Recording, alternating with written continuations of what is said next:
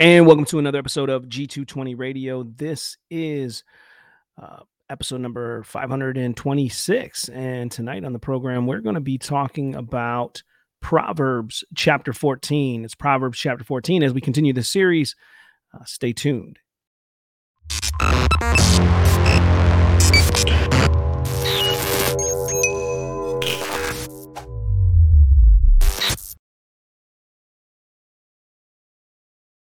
All right, we are going to get into Proverbs chapter 14 here tonight on G220 Radio. We're only going to cover about half of this proverb because there's quite a bit there, and we figured that it would be better to do this in a two-part series in dealing with the book of Proverbs chapter 14. Mike, how we doing tonight? Doing okay. Just leave it at that. It's a little rough with the kids trying to get them to bed. Sometimes they don't want to. Yeah, no, I definitely understand that. If you are tuning in, we would love to hear where you're from. You can leave a comment in the comment section of wherever you're watching, whether it be on Facebook, whether it be on YouTube. I don't think it will work on Twitter. I don't know how that would happen if you leave a comment there. Although if you leave a comment, we'll see it in the tweets, is what you call it. But yeah, leave a comment. Tell us what where you're watching from. What's that? Said very technical term. Tweets. Tweets. A reply. Yeah, the tweets, replies, whatever it is. But tonight we're going to get into Proverbs chapter 14. This is a series that we've gone through for some time, and we're just slowly working our way through the book of Proverbs. We've done some other series that we've completed, and you can find those on our G220 Radio YouTube channel, where you're watching, if you're watching from YouTube here tonight. And we're live every Tuesday night. Lord willing, sometimes we need to take a break or sometimes something comes up. But for the most part, we're usually here every Tuesday night at 9 p.m. And Joe is watching from Medina. So it's funny because my GPS, whenever I'm using GPS and it's taking me places, it'll say Medina. And I'm like, it's Medina. So I don't know. Maybe I'm wrong. Maybe the GPS is right. Maybe Joe could correct us. But I don't know. Yeah. But anyways, we're going to get into Proverbs chapter 14 tonight. We're just going to take this verse by verse and kind of go through it. I think it'll be better to do that than take a section and just kind of read through it. We'll just talk a little bit about it as we go and see what we come up with from there. So chapter 14, verse 1, it says, "The wisest of women builds her house, but folly with her own hands tears it down." So we're getting into this, as we've talked about already in previous episodes where we've dealt with Proverbs. This is practical wisdom. It's godly wisdom, but this wisdom is practical in the sense that we can take this and apply it to our lives, and we're going to see it bear fruit. Now, that is not a guarantee that every time a proverb is given that it is going to come to fruition. He was just talking, Mike, about putting kids to bed, raise a child up in the way that they go. When they're older, they won't depart. Is not a guarantee that every time you raise your children to know the Lord, they're going to grow up to know the Lord. However, this is practical wisdom from God's word. And so the wisest of women builds her house, but folly with her own hands tears it down. So not only the woman who's building her house here, we see that this is a woman who's putting investment and time into her home. You talked about putting kids to bed, but raising your children, raising them up in the fear and admonition of the Lord. We've kind of talked about that. But this is about raising them up and bringing them up with good values, with good principles, with godly insight and wisdom. Again, raising them up in the fear and admonition of the Lord. Yeah. And you, sorry, I just lost my train of thought. I don't know why.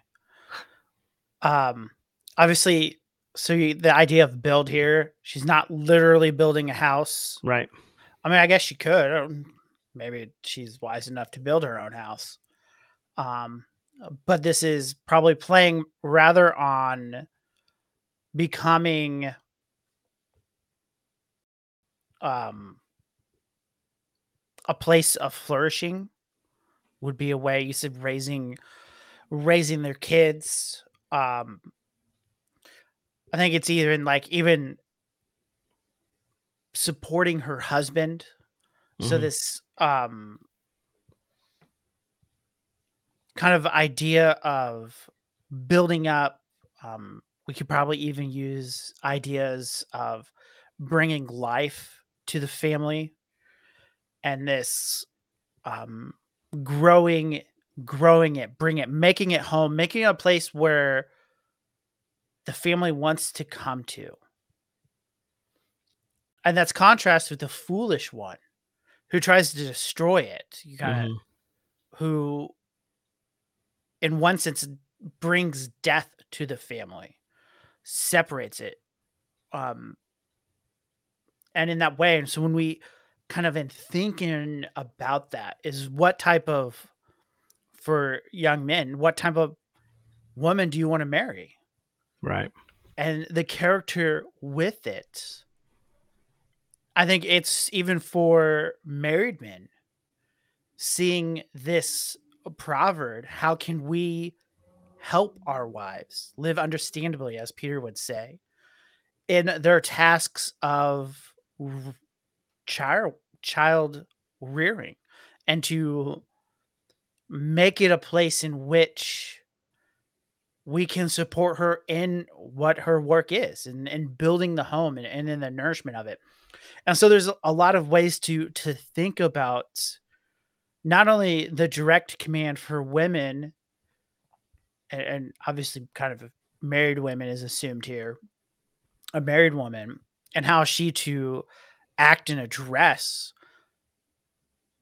The Bible addresses how men are to treat their wives, and this Right. plays a part into how a woman builds her house, um, and goes about with it. And then the foolish one, like I said, just they're destructive. Yeah. They destroy. They cut off relationships. They alienate people, and people don't want to be around them. I mean, that's kind of like you think of the woman, the cantankerous woman of some sort. I think that's kind of there. And so that shows one is wise because it builds and it brings together and there's flourishing, and the other one is foolish because they kind of destroyed what God has given them, Yeah. the relationship they're supposed to cultivate. Yeah, and you have to see this contrast within the Proverbs where you'll have this woman who's wise building her home, and it's very fruitful. There's things happening within the home. Um, she's making it a point to raise her children, to teach them, to bring value into the home, to manage the home wisely, to manage the shopping, to manage the cleaning of the home, to do these things wisely, right, with her time as she redeems it, to the best of her ability. We understand it. Like you got a lot of kids, it's not an easy task, but doing this, and you think of Leah and Rachel who are building up the house of Israel. You know what I mean? They are these two women who, from these two women and their servants, their handmaidens, you have the entirety of the tribes of Israel come forth. Building a house, a legacy, one that is going to last, that's going to stand. Whereas the foolish, they're tearing it down, and sometimes it's not because they're seeking to necessarily just bite and devour their own home, but because of laziness, of idleness, of negligence. They're not taking the time to invest wisely in their home, in the lives of their children, or invest wisely in the things in which they're spending the money on. They're just not doing that. And so it's being foolish and tearing down that home. Yeah. I mean, you think about mothers of honor in the Bible. I mean, consider Mary, the Mhm. mother of Jesus, not in some Roman Catholic veneration, but I think there is admonishment there of what God has said of her, and even in Joseph and what they do. And so, yeah, this having this wisdom and knowing, again, this is all understanding that they fear the Lord. So there is one sense in that a truly wise woman who built her home fears the Lord, which also means she takes into account Deuteronomy 6 Mhm. and doing that. Now, that doesn't excuse the father to not do it. Deuteronomy 6 directly addresses the fathers in this way. But yeah, just having that kind of understanding that this wise woman, we can say, is one who follows God's heart and desires Yeah. and sees her role in the family in such a way that brings them up and brings about flourishing, brings about life and enjoyment. Mhm. And as Solomon would say in Ecclesiastes, that's kind of where we find our joy in life. It's in the ordinary, it's within our families, it's what God has given to us. And then that's not our ultimate, obviously, God is, but there's in this life, the wise people enjoy what God has given to them and it brings them life. Yeah. Well, you brought up the fear of the Lord, and it actually goes into our next verse here. Whoever walks in uprightness fears the Lord, but he who is devious in his ways despises him. It's the fear of the Lord that um, keeps a man from walking in evil, from departing to evil. Uh, because when you are walking uprightly in your conversation, in all holiness and godliness, that fear of the Lord is evident in an individual's life. And so he that walketh in uprightness feareth the Lord, right?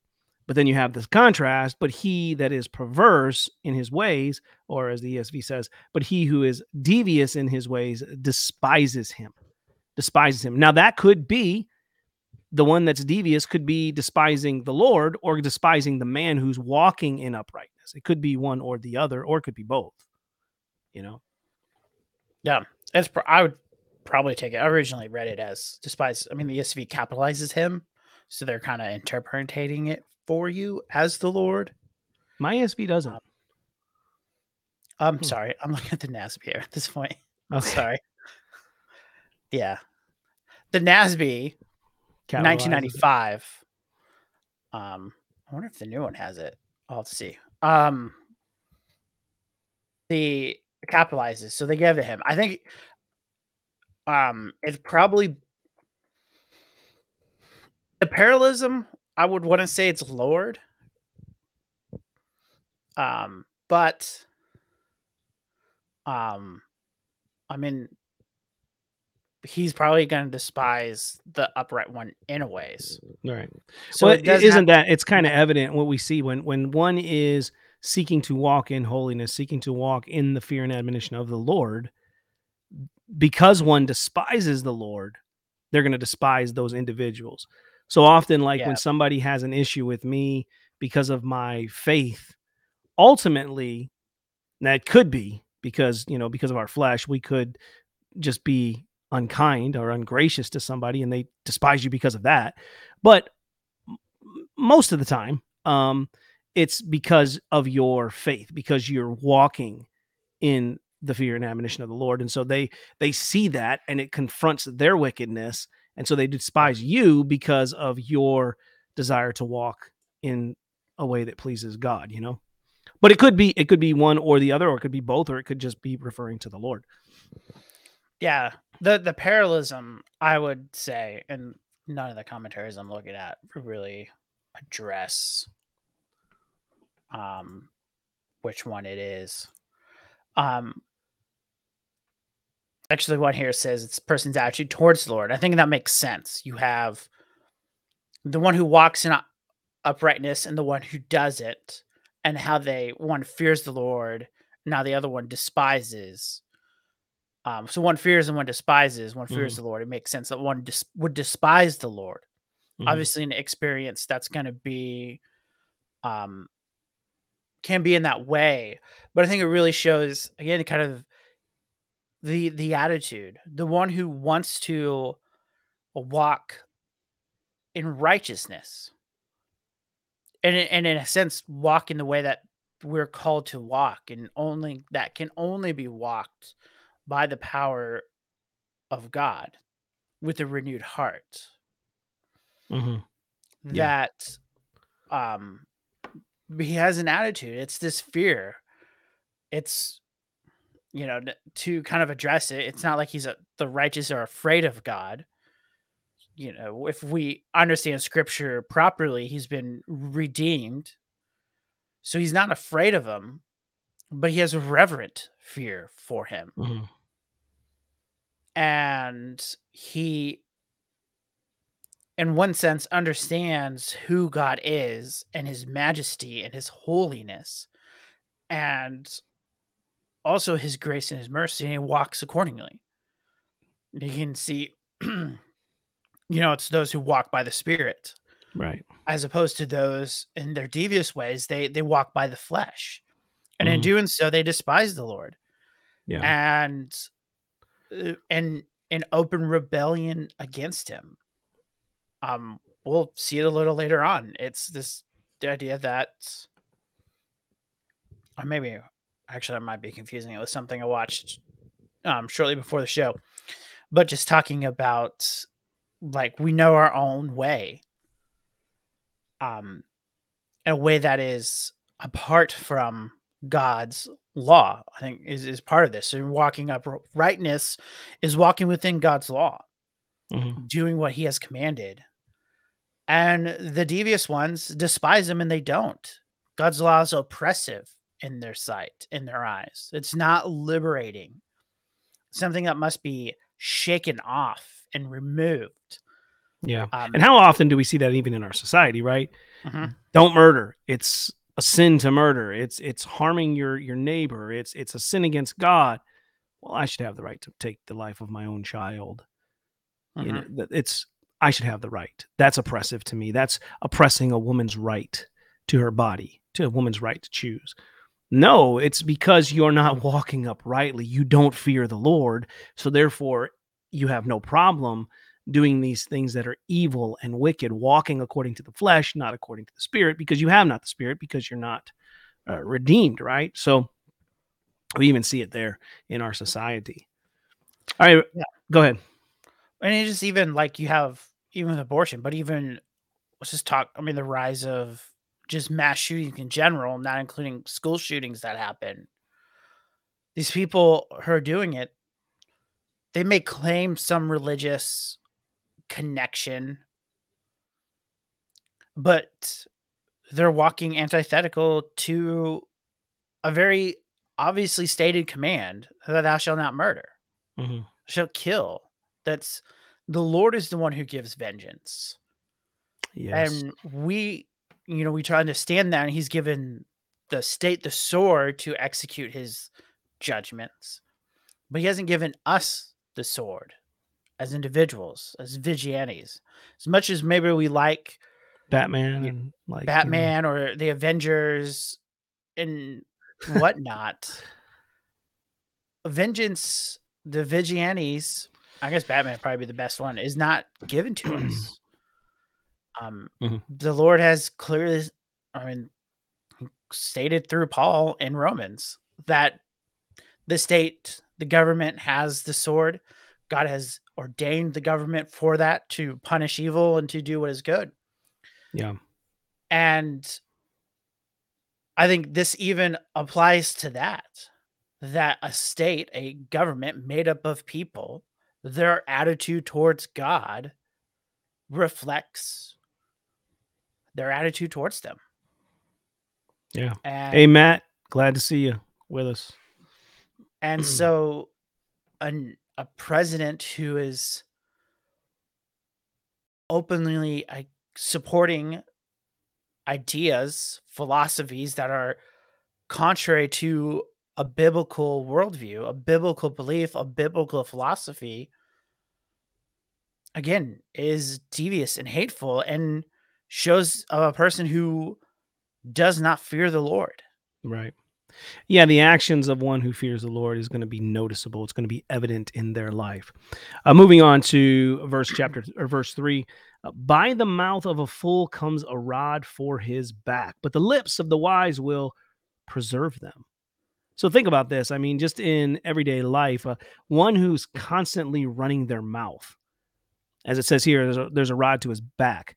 But in the context of if you're somebody out there and you're constantly running your mouth, you're getting into it verbally with people, somebody's going to take their fist to your face, right? I mean, that's what's being said here. But the mouth of a fool comes a rod for his back. He's going to take a beating for the things that are coming out of his mouth, but the lips of the wise will preserve him. A soft answer turns away wrath. The way that we speak to another person, we can basically de-escalate a situation. And Matt's asking which proverb. We're in Proverbs chapter 14, verse 3 we're on right now.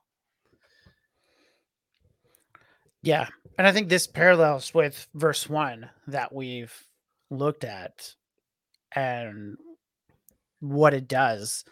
The word of the mouth, the mouth of a foolish is a rod to his back. He receives what he gets. Mm-hmm. Foolish people make foolish mistakes and they receive discipline. Yeah. It may not necessarily be running, their mouths and getting themselves in trouble like on the street. It could be, even something receiving the judgment due because of things wrongly said, and now they've put himself against the law. You Mm-hmm. think of, making a threat against the president, something that, or a terroristic threat.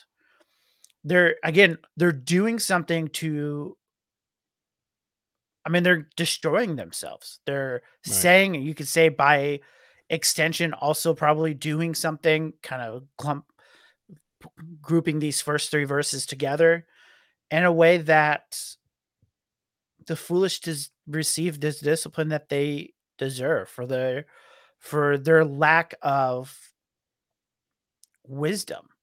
Yeah.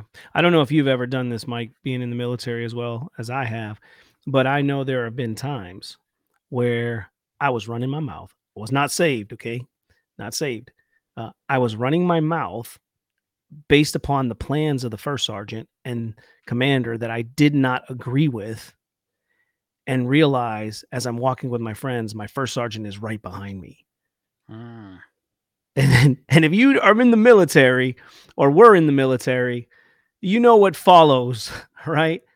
And so it's, again, like you're saying, my mouth is getting me into trouble. I'm not being wise with it, and I'm saying things that now there's consequences too. There's consequences to those things. All right, let's move on to verse 4 here, because if we don't, we're going to be here all night. It's already halfway through the show. So, where there is no oxen, the manger is clean, but abundant crops come by the strength of an ox. Mike, if you want to say something to that, we'll move past this one pretty quickly. This Proverb's very clearly about hard work. Mm-hmm. Obviously, where there's no oxen, the manger is clean. It would imply that the farmer has a manger and it has no oxen, nothing to plow with, nothing to make money. That's how they would have made money in the time of the Proverbs. But much revenue comes by the strength of the ox. So the farmer's out there plowing. I think this tells us not only kind of the importance of work and the value that work brings. When there is no work, the manger is clean. And by implications, there's no value being added, whether that's monetarily, but also a work ethic that comes with it. But that the farmer who works, who's plowing their crops, who's using their oxen to, in one sense, make money. That's what they're doing, is doing it. So here we see, again, the Proverbs emphasizing the importance of work. and de-emphasizing laziness. Yeah. And verse 5, a faithful witness does not lie, but a false witness breathes out lies. And so when you think of this, we're talking about character. We're talking about conduct of an individual here. And the one that fears the Lord is going to walk uprightly, as we've already read. And so one who is a faithful witness is one that is, it would be contrary to their character to bear false witness, to do that in a court of law or to do that in conversations with one another. They're not, it's not their character to be one who is lying. They're faithful. They're going to be honest and not deceitful. But a false witness, well, they breathe out lies. They just blow it out, whether that be in court or with brothers in, or friends. I don't want to say brothers, because sometimes when we look at the contrast of the one walking in uprightness and the other one, it appears that the other one is not a believer. So they're just walking in the flesh constantly. They just blow out lies. They can't do nothing but lie. They are from their father, who is the father of lies, who is Satan. Yeah. Coming from an all-important quote here, when we consider the 9th commandment, which is thou shalt not bear false witness against thy neighbor. If you continue on, we can think about what does it mean to be kind of a trustworthy witness, and it's one who doesn't bear false witness. And with the Catechism kind of explaining this, the 9th commandment requires the maintaining and promoting of truth between man and man, and of our own and our own neighbor's good name, especially in witness bearing.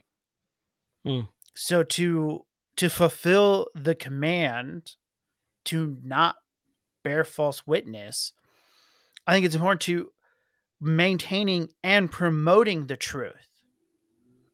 It's not just knowing it, it's promoting what is true. So what's forbidden then is whatsoever the prejudicial to truth or injurious to one owns or our neighbor's good name. It's to drag someone down. And so when we think about trustworthiness and a trustworthy witness will not lie. They're the one who is keeping and promoting truth. They're ensuring the truth is known. Where the false witness doesn't care about truth. Yeah. And this reflects what they think about God, because God is truth. The commandment is a reflection of God's own nature. Right. God cannot lie. He's not like man.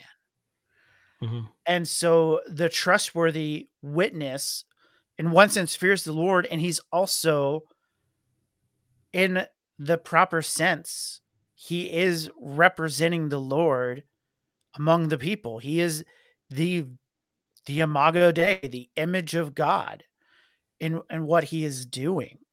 And the false witness is acting like the devil who lies. Yeah. That's all what the devil does. So he's now acting contrary to who God is and what God calls us to be. Yeah, absolutely. All right, so verse 6, a scoffer seeks wisdom in vain, but knowledge is easy for a man of understanding. So you got the scoffer who is seeking for natural wisdom. He's seeking for wisdom in vain, right? They find it, but they profess themselves to be wise, but they become fools. This is what it tells us in Romans 1. And I think about this as I just recently heard a sermon from a pastor, and I cannot remember the guy's name. Yeah, he does biblical counseling, I think with BCI. And it was a biblical counseling conference, and I had been listening to it.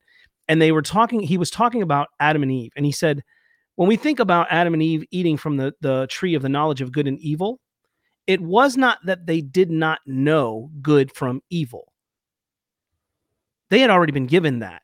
God said, of all the trees in the garden, you can eat, but of this tree, do not eat. They've already been told, you don't eat from this tree. They've already been given a command, right? But they sought to leave the godly wisdom for the worldly wisdom. When Satan comes in and says, eat of this tree and you will be like God. So rather than taking the godly wisdom that was already given to them, they sought for the worldly wisdom. I think of that, what he just said in the sermon that I heard, And then I think of Mr. Worldly Wise from Pilgrim's Progress, who comes and tells Christian, hey, here's where you're going to find wisdom. It's all this worldly wisdom that's going to get you on your journey. Now, that's not the wisdom we need or we seek. But a scoffer will seek this kind of wisdom. It's in vain. It's not wisdom that is wisdom from God. It is the wisdom of the world, where knowledge is easy for a man of understanding. One who is seeking genuine wisdom from God, they will understand, because the natural man can't discern spiritual things, but one who is in Christ is going to be able to discern these things and understand the wisdom that they're seeking. Yeah. I mean, everyone's seeking for wisdom. Let's just throw it out there. I think Dr. Dwayne Garrett, in his commentary, his portion, the Bible knowledge commentary on this, I think points out is like, in one sense, we can commend the scoffer only in this way, that he is seeking wisdom. He wants to gain wisdom. The issue is, as you mentioned, he doesn't qualify to seek for wisdom. Mm-hmm. He doesn't fear the Lord. The fear of the Lord is the beginning of wisdom. So he can seek wisdom, but he's a scoffer. He's scoffing at godly wisdom. So he finds none. Because there is no wisdom apart from God. And even the wisdom worldly philosophers find, and some have found it. You kind of see some of it in some of the books I've been reading at work, kind of in business. And they find some, but it's God's wisdom. And yet they probably, and we can say, give this in kind of the general revelation which God gives us in the light of nature of man. But in the end, they reject God's wisdom, and they wouldn't be consistent with it. Mm-hmm.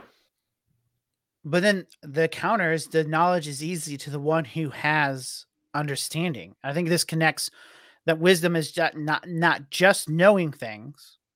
That's part of it, but it's also understanding. It's knowing when to apply the right nuggets of truth when. And so the one who scoffs at God's wisdom, they don't find it. But the one who has knowledge about God, knowledge about his word, what God has told us to do, he's the one who finds the wisdom. He's the one who fears the Lord, the one that has started down this journey in gaining wisdom.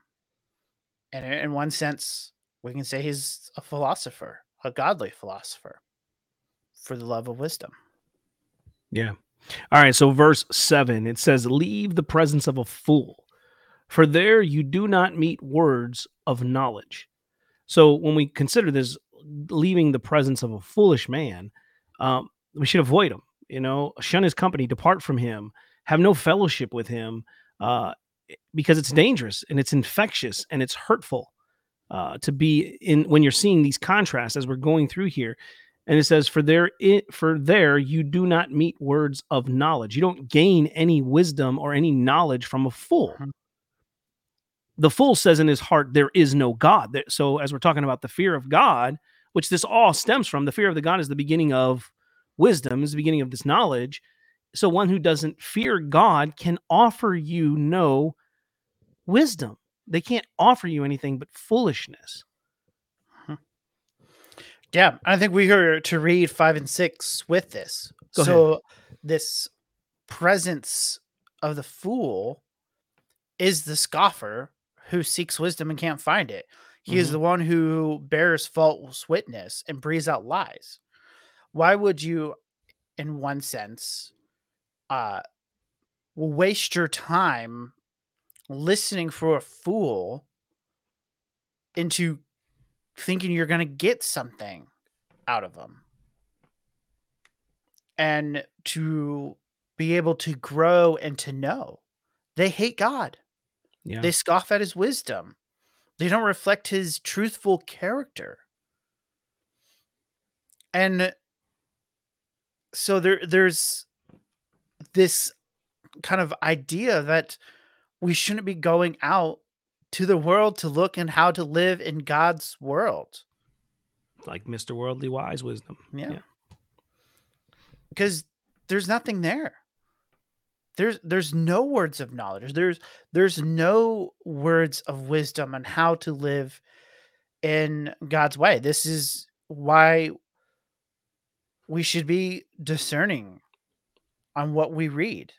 Mm-hmm. Now, this doesn't say that those who are against God doesn't maybe bring attention or find nuggets of truth. As Todd Fruhl used to say in his show all the time, he's probably not original with him. Every once in a while, a blind squirrel finds a nut. They live in God's world. They will stumble upon God's wisdom. But we shouldn't be seeking that wisdom from a fool. We should be going to the word and to the people God has given to us throughout history on interpreting and understanding who he is. And I can't remember exactly where, but I think we even see this example given to us in scripture when Paul quotes one of the, I don't know, Phoenicians, or he quotes one of their poets, one of their known individuals. Acts 17, when and so he's saying, like, even he says this about these Cretans, right? Mm-hmm. But he's not saying, now go read what he's wrote. Go read him and gain wisdom from this guy. He's pointing out, like, even this guy said this.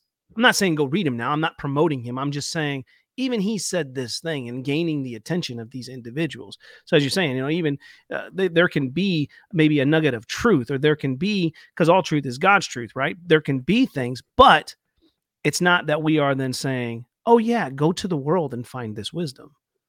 No, that's not the wise thing to do, because they don't fear the Lord. I mean, think of it politically. When you look at the conservatives today, conservatives are known to be more biblical than the liberals. But if you look at the conservatives, many of them are not biblical, right? They're more conservative in their values, but they're not biblical in their approaches. So the worldly wisdom in that, while they still may be trying to hold to that communicable attributes that they've been given from God, they can only go so far with that. Because without the wisdom of God, without the mind of Christ, I mean, you can't have that true wisdom. Yeah, I think this plays to kind of more in a going to the more Reformed Baptist camp, with this idea of how do we deal with, like, Aquinas and maybe like Christian Platonism and ancient Greek philosophy, and that question of how do we understand that in the Bible? The early church quite frequently would use philosophical terms from ancient, well, not so ancient during their time, but what we'd say ancient Greek philosophers, Plato, Socrates, Aristotle, those two. And there's places for that. And they provide to us categories to think about. But in the end, their views have to be, in one sense, rejected because they're non-Christians, though they may give us ideas and groups to think about, which I would say the Bible already gives us these categories where you just use their names. Again, this is more high level, not to be in it, but this isn't a neglecting of that. People who don't fear the Lord don't always have wisdom, but their wisdom is always kind of tainted with worldliness. Mm-hmm. And we have to kind of eat the meat and spit out the bones. And some have more meat, some has less, some have none. And if you, and I say this in grace and kindness, if you lack discernment, don't eat the meat and spit out the bones. Just don't don't consume it at all. If there's a lack of discernment, because you could be pulled into being deceived by some of these individuals. All right, so where are we Why at? you go to We're church. what's that? Yeah, that's That's why you go to church. absolutely. It's essential. Absolutely essential. It's been the conversation of topic all week. Church is essential. All right, I think we're at verse 8. Verse 8, yes. The wisdom of the prudent is to discern his way, but the folly of fools is deceiving. Go ahead, Mike. Yeah, so the idea of kind of prudent is one who is thoughtful. The Hebrew can kind of have this idea of clever, cunning. We use prudent kind of in a good way. So kind of you can think of someone just like Jesus when he's answering the Pharisees' questions, especially about who he is. And when he challenges them, who was David referring to when he says, "The Lord said to my Lord, sit at my right hand, and I'll make your enemies a footstool." That kind of cunning, clever ideas. So the wisdom of these kind of clever is to discern his ways. He has this understanding. He knows and he's working through it. But the folly of the fools is deceiving. They kind of have this appearance of being prudent, but as we've seen, it's not what it seems. It brings destruction. That's what the fool does. That's the wisdom of the fool brings. Mm-hmm. And so the wisdom of the prudent discerns kind of the proper path to travel and to navigate within this world. Can you see this kind of the instructor giving Christian information to live and to continue kind of in that way, where the fools of the follies are deceiving. They don't keep us kind of on the narrow path towards heaven. It leads us down to the broad and then again bringing destruction upon us. Yeah. And even with that, the folly of fools is deceiving, not just deceiving others, but deceiving themselves. Mm-hmm. Because how often is it when someone is confronted in their sin or confronted in something that they're doing, but they're a fool? They're deceiving themselves to think, I know what I'm doing is right, or deceiving themselves in doctrine, in theology. They're deceiving. They're a fool. They're buying into. You think of modalism, the oneness, theology that denies the Trinity. There are some genuine people who are nice. They're kind. They're sincere, but they're sincerely wrong because all that they truly believe that what they're believing is truth while they are denying the triune God. So they're deceiving themselves as well. All right, so let's move on to verse 9. Verse 9. Fools mock at the guilt offering, but the upright enjoy acceptance. So fools mock at sin. They mock at it, right? They mock at their own sinful actions. They mock at the sinful actions of others. I mean, you think about this. They call that which is good evil and that which is evil good. I mean, we see this in our society today. This has always been around since the fall of Adam and Eve, but we see it so noticeably here in our society because we've got these cell phones and we've got these computers that are in front of our screens that we're using to put this out here on these platforms. And there's like everything, the access to everything is right there at your fingertips. So you could see what everybody's doing all across the world. People are putting it up, uploading it. And I'm going to tell you, I wouldn't recommend going on TikTok. I wouldn't. Our friend Nathaniel had a TikTok account where he uses it. And there are some people there that use it to proclaim the gospel. So I created a TikTok account because I was like, oh, maybe I will use that to throw some G220 stuff out there. And it's just debauchery. I'm not a legalist, but it is just bad. Like you see this wickedness just like all over the place. And people enjoy it. They're liking it. They're loving it. They're sharing it. It's bad, right? Let's kind of consider what the fools are mocking. So go to Leviticus, everyone's favorite book of the Bible, chapter The 5. holiness code. Yeah. And so starting in verse 14, the Lord spoke to Moses saying, if anyone commits a breach of faith and sins unintentionally in any of the holy things of the Lord, he shall bring to the Lord as a compensation a ram without blemish out of the flock, valued of silver shekels, according to the shekel of the sanctuary, for a guilt offering.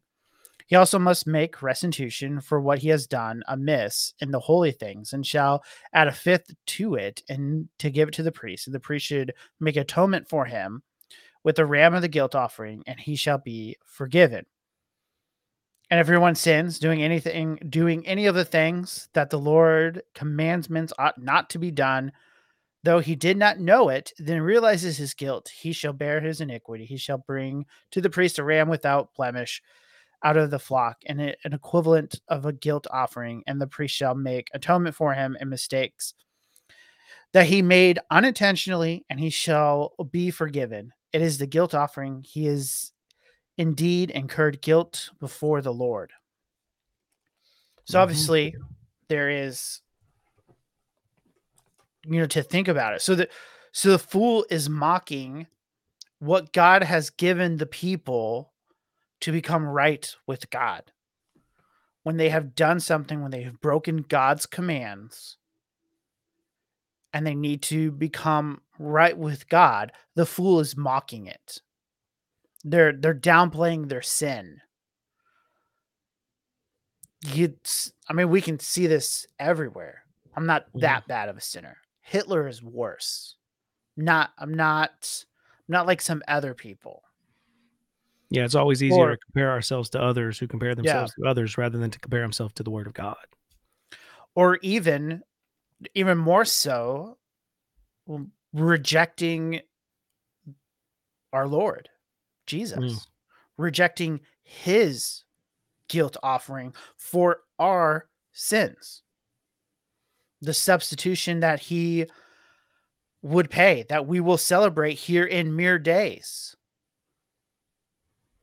And to think about what that means. The fools mock at the guilt offering. They just see sin as just what we do. I don't need Jesus to save me from my sins. I think we can also say, here's covenant theology coming at me, just warning, that these fools here who mock the guilt offering think that they can do what Adam could not do himself. They are putting onto themselves this covenant of works, thinking they can please God by what they do. But that's not the upright do. The upright sees their sins. They see the grace of God in the offering. And by faith take it. And there are the ones who have humbled themselves now have been received grace by God. God has given them a way to escape the punishments of their sins, and they have gladly taken it. That's good, Mike. That's the difference. Yeah, that's good. That's really good right there, brother. Very good and insightful. Hey, let's keep this moving here. We are on verse 10, I believe. I'll let you speak to this, and we'll try to move a little pace here. But the heart knows its own bitterness, and no stranger shares its joy. I mean, we know it. When you're bitter, it plunges you. I'm trying to think of kind of the modern day axiom for it. Well, it does show too. When somebody's bitter, it shows in the way that they come across to people.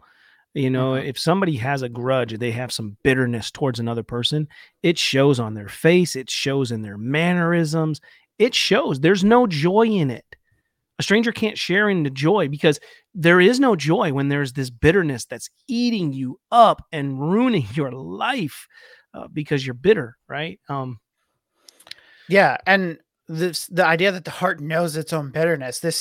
Would be all the faculties of our life. So not only our knowing, like we know, it's emotional, and then also our volition, our will, what we do, how we do it. That's And right. so the heart knows its own bitterness and being bitter. And yeah, it shares, and no stranger shares its joy. No one likes to be bitter, and no one likes to be around people who are bitter. There is no joy. The Lord's not bitter, and he has full joy Mhm. and calls to us. Bitterness is antithetical to the God who seeks out to save sinners. Mike, you just on a roll tonight, brother. Ooh. Good word over here on G220 Radio. Make sure you share, like, and subscribe. All right. So, verse 11 here: the house of the wicked will be destroyed, but the tent of the upright will flourish. I think this is very, very interesting here. This contrast: the house of the wicked will be destroyed. You think so often people think that, well, I've got acquired all this wealth, I have this nice home and all these wonderful things, but they squander it. They're wicked. They're not. Their house is not going to continue. Something could easily come in and wipe out their fortune or their inheritance to their children, or they don't have any children to continue on their name to build their house. Whereas the tent of the upright will flourish. And it's not only we're not talking just about material gains. This isn't a health, wealth, and prosperity show here. We're not promoting those kind of preachings, but in your life, you will leave a legacy that will stand, that will amount to something. It's kind of like what we've talked about here on G220 Radio is like, look, we may not be the most popular YouTube or podcast show out there, but we know that we are leaving a legacy for our children, for our grandchildren, for their children, so that they'll see this and say, what was grandpa, what was great grandpa, great great grandpa talking about on this show? And we're hoping to leave them the word of God and the passion that's within us about Christ with them, that they would hear this love that we have for the Lord and they would respond to it. So, Yeah. I can consider the irony of this. It's a house versus a tent. Like, let's just dwell on this. The house is destroyed, which we can think of. We're both at houses, sturdy walls, the wind's not going to knock it down. And when you think of a tent, you don't think of something that's sturdy. I've been camping in some severe thunderstorms. I didn't know if my tent was going to stand the wind that was hitting it. It's not sturdy. So the contrast, the wicked who builds this house builds something they think is sturdy and will be destroyed. Yep. They think they're doing this to kind of to go to Genesis 11. They're trying to build a tower to God. They're trying to make a great name for themselves. They're trying to get to heaven in that sense. And they build something, a sturdy tower leading to the heavens, and it will be destroyed. But it's the tent of the ones who trust in the Lord, the ones who've crossed through the Red Sea. They're living in tents and they're trusting the Lord, and they will flourish. God will protect them. They don't need the things to build up to protect them. They just need to trust God. And and so you even see the structures bring apart this kind of level of trust. The one who builds the house trusts in the house. And in one sense, the uprights, the ones who are in the tents, trust in the Lord. And they're the ones who will grow. Yeah. Now let's move on to this next verse. Now, this is what we based the title of the show upon tonight. Verse 12: there is a way that seems right to a man, but its end is the way of death. When you think about this way that seems right to a man, right? It's this way of sin and wickedness, It promises pleasure, because sin does promise pleasure, does it not? I mean, you think about a sexual sin; it promises this temporary pleasure. Riches, money, riches, like going after money, it promises this pleasure of wealth. Like we just talked about, these people building these houses, building these places, establishing something, but it can just be easily wiped away. But this is going down this broad road of pleasure, of sin, and doing these things that seem right. It feels good for the moment, but its end leads to destruction, leads to death. The Bible says there's two roads. There's this broad path. Many people are on this broad road, this broad path that leads to destruction, but few are on this narrow road that's only through Christ. This narrow road, only through Christ, that leads to eternal life. Yeah. So kind of looking over Dr. Garrett's section over here, he puts verses 11 and 12 together as a point, as kind of the main point between 8 and 15. And that how he labels it is the destruction of wicked, so the house that be destroyed, and the way of death in verse 12. Obviously, the way in there. And to think about these kind of connected, that the way that seems right to man is the one who is trying to build this stronghold to keep his name great, to kind of make him place. Again, going back, I think the imagery of Genesis 11, that they're building this tower and then God scatters them with by changing their language and in one sense destroying them,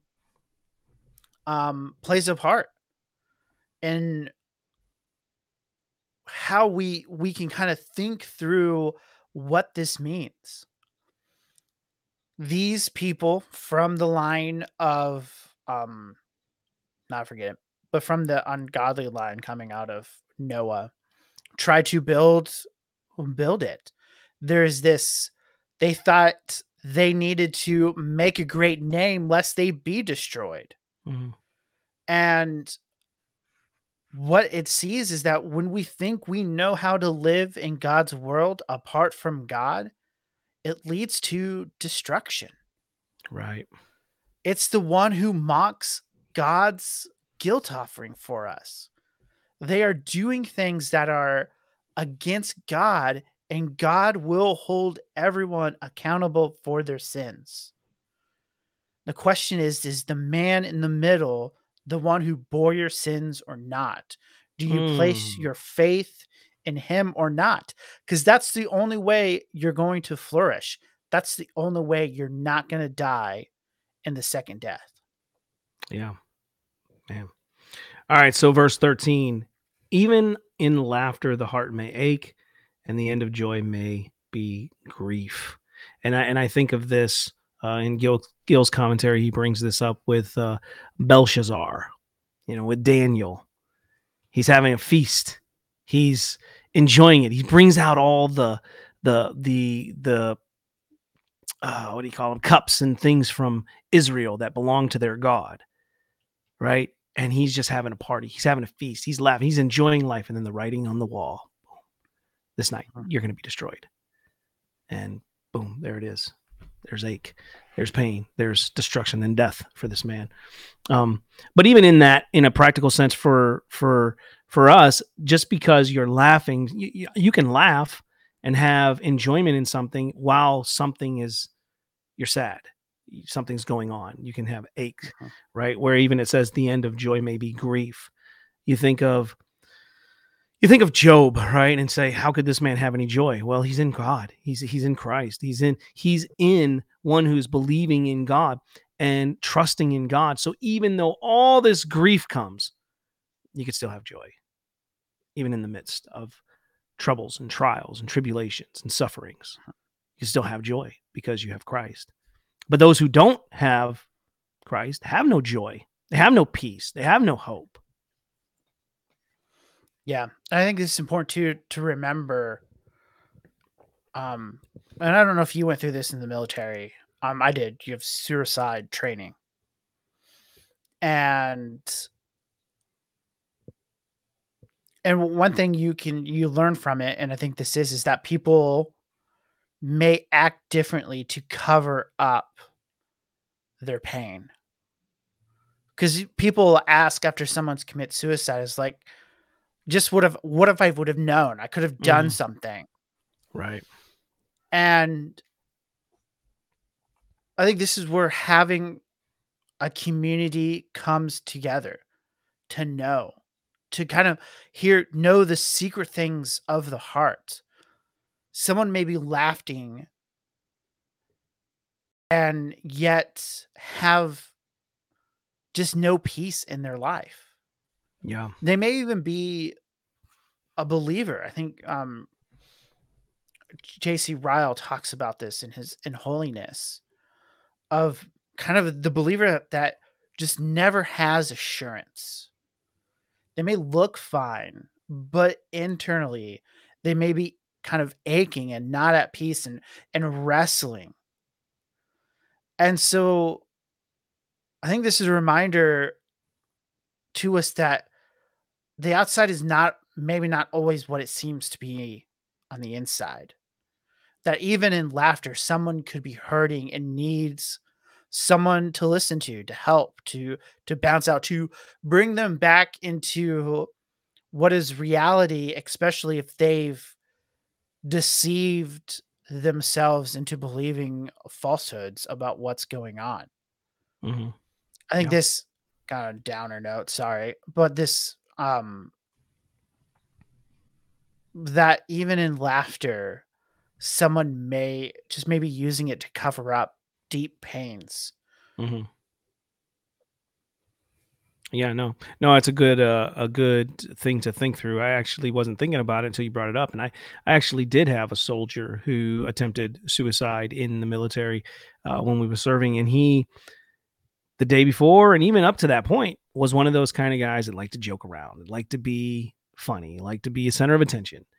Um, and yeah, he tried to do that, and but again, it's because it's covered. It's hidden. You Mhm. could be trying on the outside to appear to be like everything's wonderful and great, and in the inside, just completely dying. So here we are, verse 14: the backslider in heart will be filled with the fruit of his ways, and a good man will be filled with the fruit of his ways.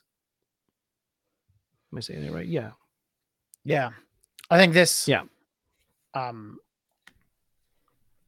kind of repeats what we saw about in the verse 9. Again, thinking these are kind of in parallel ideas.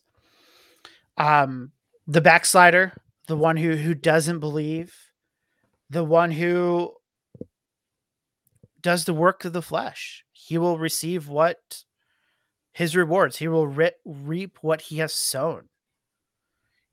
And he has sown sin, he has sown disbelief, and he's going to reap that. He is like the fool who mocks the guilt offering. He has no part in God, but a good man will be filled with the fruit of his ways. This is the one, I mean, just let's just keep going there. The fruit of the flesh and the fruit of the spirit. And those who do those respectable fruit will reap what they sow. They will get what they have. And when we think about being filled with the Spirit and working out in the fruit of the Spirit, is one who brings joy. People want to be around him. Mm. They He has a passion for life that cannot be matched. I think a lot of times, especially people who study theology, can kind of be melancholy. I think the Christian life, and I've thought about this a lot over the last several years, is about flourishing. And it's flourishing not only spiritually, but in some sense, in the physical realm, and how not Mm. necessarily monetarily Right, that we'll right. be making millions, but that our lives are good lives. We're a stable ocean liner in the rough seas. We're not being tossed to and fro Mm. in that way. And the the fruit of our ways reflect God's just work in us. And that of all the people who should be enjoying God's creation rightly are Christians, the ones who know the Lord, the Yeah. ones who study who he is and see God's greatness in all of the earth, and to enjoy what he has given to us in the utmost. Yeah. And again, this idea of flourishing and joy is seeing just even what sin does, Mm. how sin hurts us. But when we walk in the way of the Lord, I mean, we're a good man. And overall, we live a joyful life, even in trials and persecutions. Yeah. And hey, we only have 3 more verses left, so bear with us. We're running a little long here tonight on the program, but we only have 3 verses left, and we want to get this in part 1, and so hopefully you'll stick around with us, and we can get through these last couple verses. The simple believes everything, but the prudent gives thought to his steps.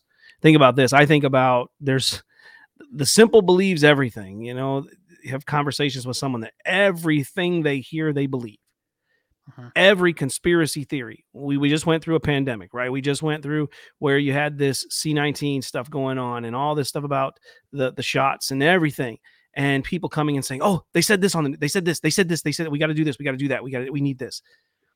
And then some people said, "Let's take a breather here. Let's try to do some investigation. Let's try to learn some things here." But there are people that are like this with everything, everything. They believe everything. They don't question anything, right? Mhm. Whereas the prudent one gives thought to his steps. He's taking the time to let me investigate a little bit. Let me step back and wait for more information before I am hasty with my judgments or with my words as I'm speaking upon something. Let me wait. Let me think through this. Let me examine these things before I take these steps. And that's what we're kind of seeing here in this verse. Mike, anything you want to add? And well, then we'll. I mean, yeah, I think you see it um, in news stories, when news stories breaks and they're making what they think happened, what's going on, Mhm. before the evidence comes out. They just there's a belief and not and they believe everything, which is easy. It's simple. Uh, the simple believes everything. It's Right. not hard work. It leads to contrary thinking too. If you believe everything and not to think through it. Again, the prudent is one who is clever and wise, who in English kind of is probably the example of one who has wisdom, is thinking about these things, thinking about his steps. I mean, and one way we can say think about it um is when you have these get rich quick schemes. Mm. Pyramid schemes, Not screams, just schemes, pyramid scheme, but not all just these things, pyramid. right? We did a show Yeah, on pyramid schemes a while back, but we did. But just any kind of this, like, learn how to get passive income, and you do these like 3 things, you don't have to worry about kind of all of that. And the simple believe it, and they go after it. I had a roommate who got caught up with Amway in the multi-level marketing scheme, mm, and with it. And I was listening, not to sound like I knew anything about it, but it serves as a good example. listening to talk about how, oh, like this is just like McDonald's and how they franchise. I'm like, but it's not. There's something different there. That's the difference, is just accepting everything and all of the, maybe someone coming up to you and say, I heard a word from God that you're going to do great things and change the world, and just Mhm. believing it. Um, you'll Yeah, see. I know of a couple who are unable to have children, and somebody came up to them saying, "I got a word from the Lord that you're gonna have children by next year." How hurtful and hard that was to them, Mhm, you know what I mean? But as you said, in the spiritual aspect of this, one who believes anything, you think of how many times we've had conversations with individuals who be like, yeah, well, that's what you believe as Christians, but I don't believe Jesus is just the only way. These people believe in a Jesus, or these people believe in their beliefs. I think it's all going to get to the end, mhm. believing anything. When the scriptures tell us there is but one way, it's not that you can have all these different beliefs and it's all going to come out in the end. It's all going to pan out. No, that subjectivity, or that all-inclusive idea is contrary to the word of God. You can't just believe anything and think that it's going to get you to this final destination of eternal life in Christ. It has to be through Christ and Christ alone. Yeah. All right, so the last two verses that we have, we'll go 16 here, and then we'll close it out. So, one who is wise is cautious and turns away from evil, but a fool is reckless and careless. I'm sure there's a lot we could say about this one, right, Mike? Yeah. I mean, God cares about the ends and the means. Hmm. He cares about how you do things. The one who is wise is cautious. He thinks about what he's doing. You can kind of have this alertness, their awareness of what's going on, and he turns away from evil. He's processing this. He's thinking about it, and he's noticing where sin may lie, and he's planning accordingly. He's walking. But a fool, we could say, is like a bull in a china shop. It's just going all over there and just making a havoc of what's going on. The fool doesn't care. He runs. He runs after this. He does what he pleases. He is the people of Israel in Judges, doing what is right in their own eyes and not considering the what lies ahead, what snares that may come. Well, yeah, like you were saying, there's this. It all comes back to this fear of God, right? So this wise man feareth and departed from evil. He fears God. So in the fear of God, he's going to abstain from living in the flesh, from walking in the flesh, but will walk in the spirit. The fruit of the spirit is love, joy, peace, patience, kindness, goodness, faithfulness, gentleness, self control. Right. So he's going to walk in these rather than walking in this foolish, rageous way of being reckless and careless in his life. Um, I think of some of these things I've seen on TV before, where these young men, they do some really crazy things that are just reckless and foolish. Like even my boys did a little bit of this parkour stuff. I'm not saying it's wrong or it's evil to do it, but I've seen some people jumping like some really crazy things, and like people see that and then they try it without the experience or without the ability that some of these men have that they see doing on these videos, and they get seriously injured or paralyzed or die because they break their neck. It's careless, it's reckless, it's foolish, right? But even in that, this fullness and reckless, this caring, the fool is reckless, he because he does not fear God. He does not fear God and does not fear man.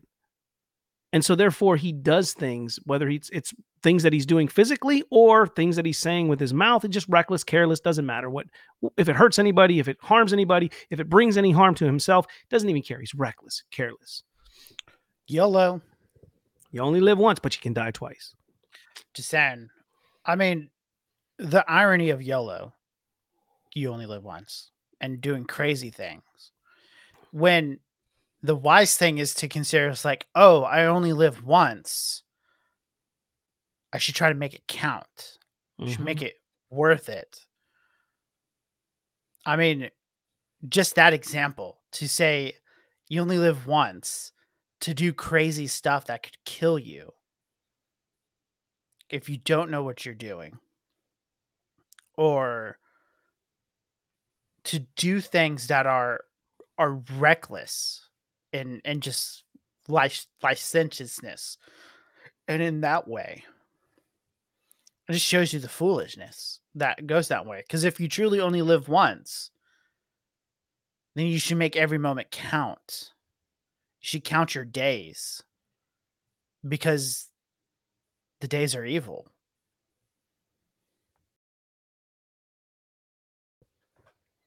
Yeah.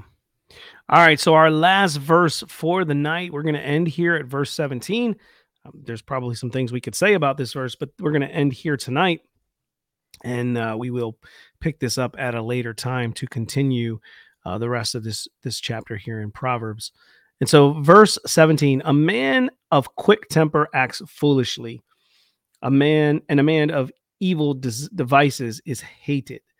So, this man who is a quick-tempered individual and they act foolishly. You think about this: you're a hothead. Like, you respond without thinking through the consequences of something, or you're just quick. You're not slow to speak, you're quick to respond, right? It's acting foolishly. um and he does foolish things. A person like this will say foolish things, he will do foolish things. But the one thing is, if one is in Christ, because even as Christians we can act out of anger, we can act foolishly, right? But the difference between one that is in Christ and one that is not is that one afterwards will be sorry for what they've done. They will repent of what they've done, because they will be convicted, and there should be some shame and conviction towards the sin that they are perpetrating, bringing forth. Whereas one that is not will be a man of wicked devices, and he's hated. He's hated for it. This man will hide his anger. He covers his resentment. He schemes and seeks for revenge to go after people who have done something towards him. He hides it, but he's hated because people, again, as we talked about with bitterness, people can see these things. It's evident within these individuals, right? So a man of wicked devices is hated because they hate God and man. Yeah. And we see here, I mean, a quick temper. Someone that, is, a ticking time bomb. And you never know when they are going to kind of explode. Mm-hmm.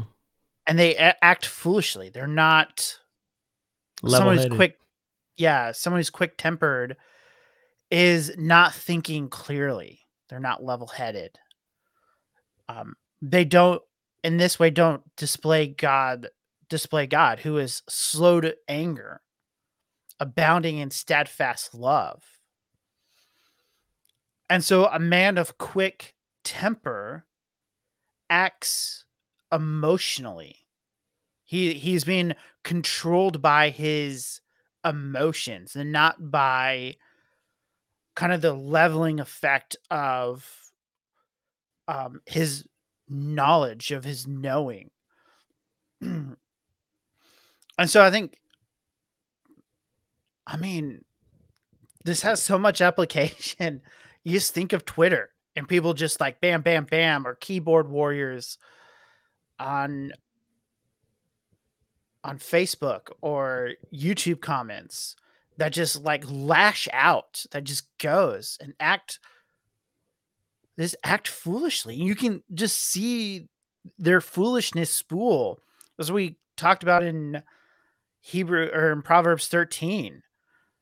It's almost like the fool like proclaims he is a fool when we act with a quick temper. And not that we often can kind of confess sins, but I don't know. This is probably a struggle I have, especially with kids after a long Oh, day yeah. of work. And just, and just acting emotionally because I'm tired. It's been a long day, especially if things aren't going well at work. Projects are not getting done fast enough, and trying to get things done. And again, let's call it as it is. It's sin.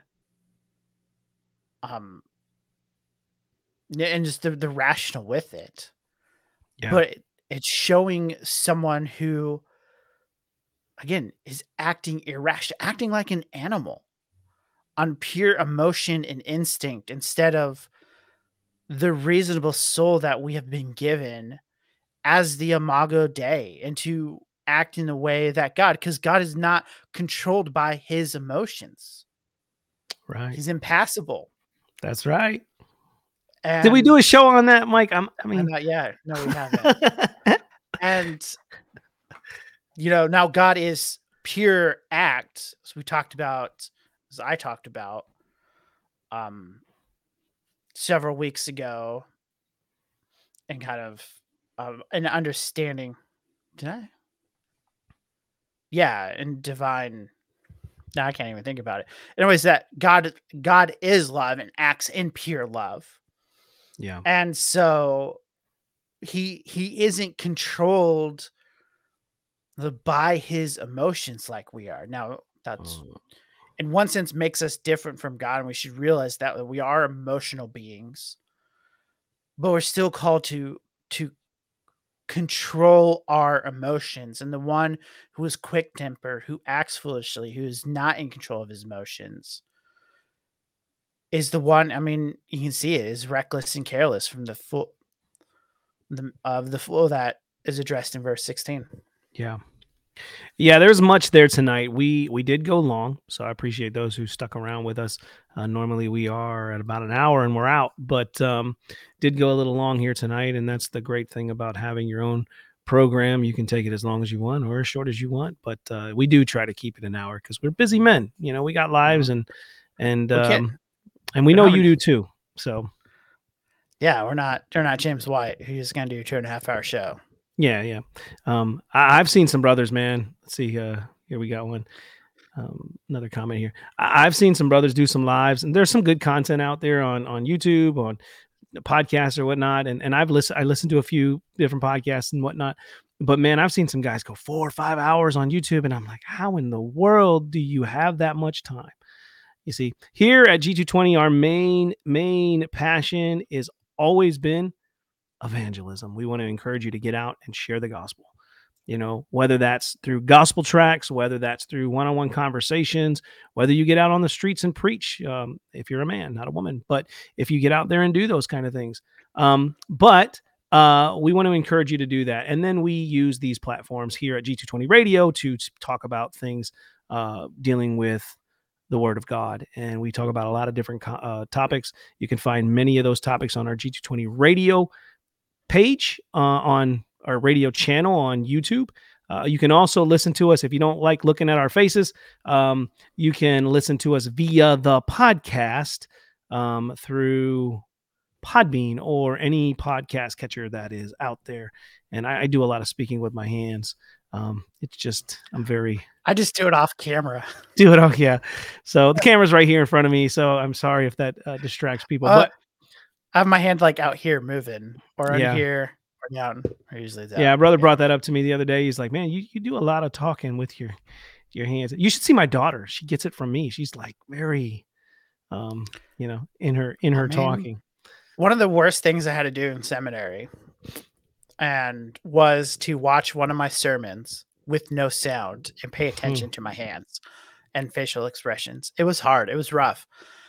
Even for 15 minutes, so long the sermon was. It was just, don't like it. That's why I don't do it in the screen. Yeah, absolutely. Well, that's been G220 Radio for tonight. I hope you enjoyed the program.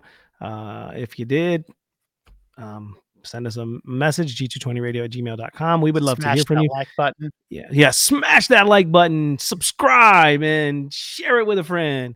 If you do, you do. If you don't, you don't. We appreciate it if you do. But we're still going to be here next week, whether you do or you don't. Just being honest with you. But You may petition to God to call down curses, Yeah, standard. yeah. Yeah, have a good night, Matt. Appreciate you tuning in with us, brother. So, no, but in all seriousness, if you have any questions, comments, concerns, you can email us at g220radio@gmail.com. It's g220radio@gmail.com. We're just being a little lighthearted here at the end of the program. But we do want to hear your feedback. If you have some feedback for us, again, you can email us there. Make sure you put attention to Mike, and we'll let Mike answer those emails with his busy schedule. So, but hey, next week we'll be back. I'm not sure if we will be doing part 2 of Proverbs or if we have something else on the agenda. But we're here every Tuesday night live, G220 Radio, on YouTube, on Twitter, and on Facebook. So tune in, join us next time, and we will look forward to being with you. God bless and good night.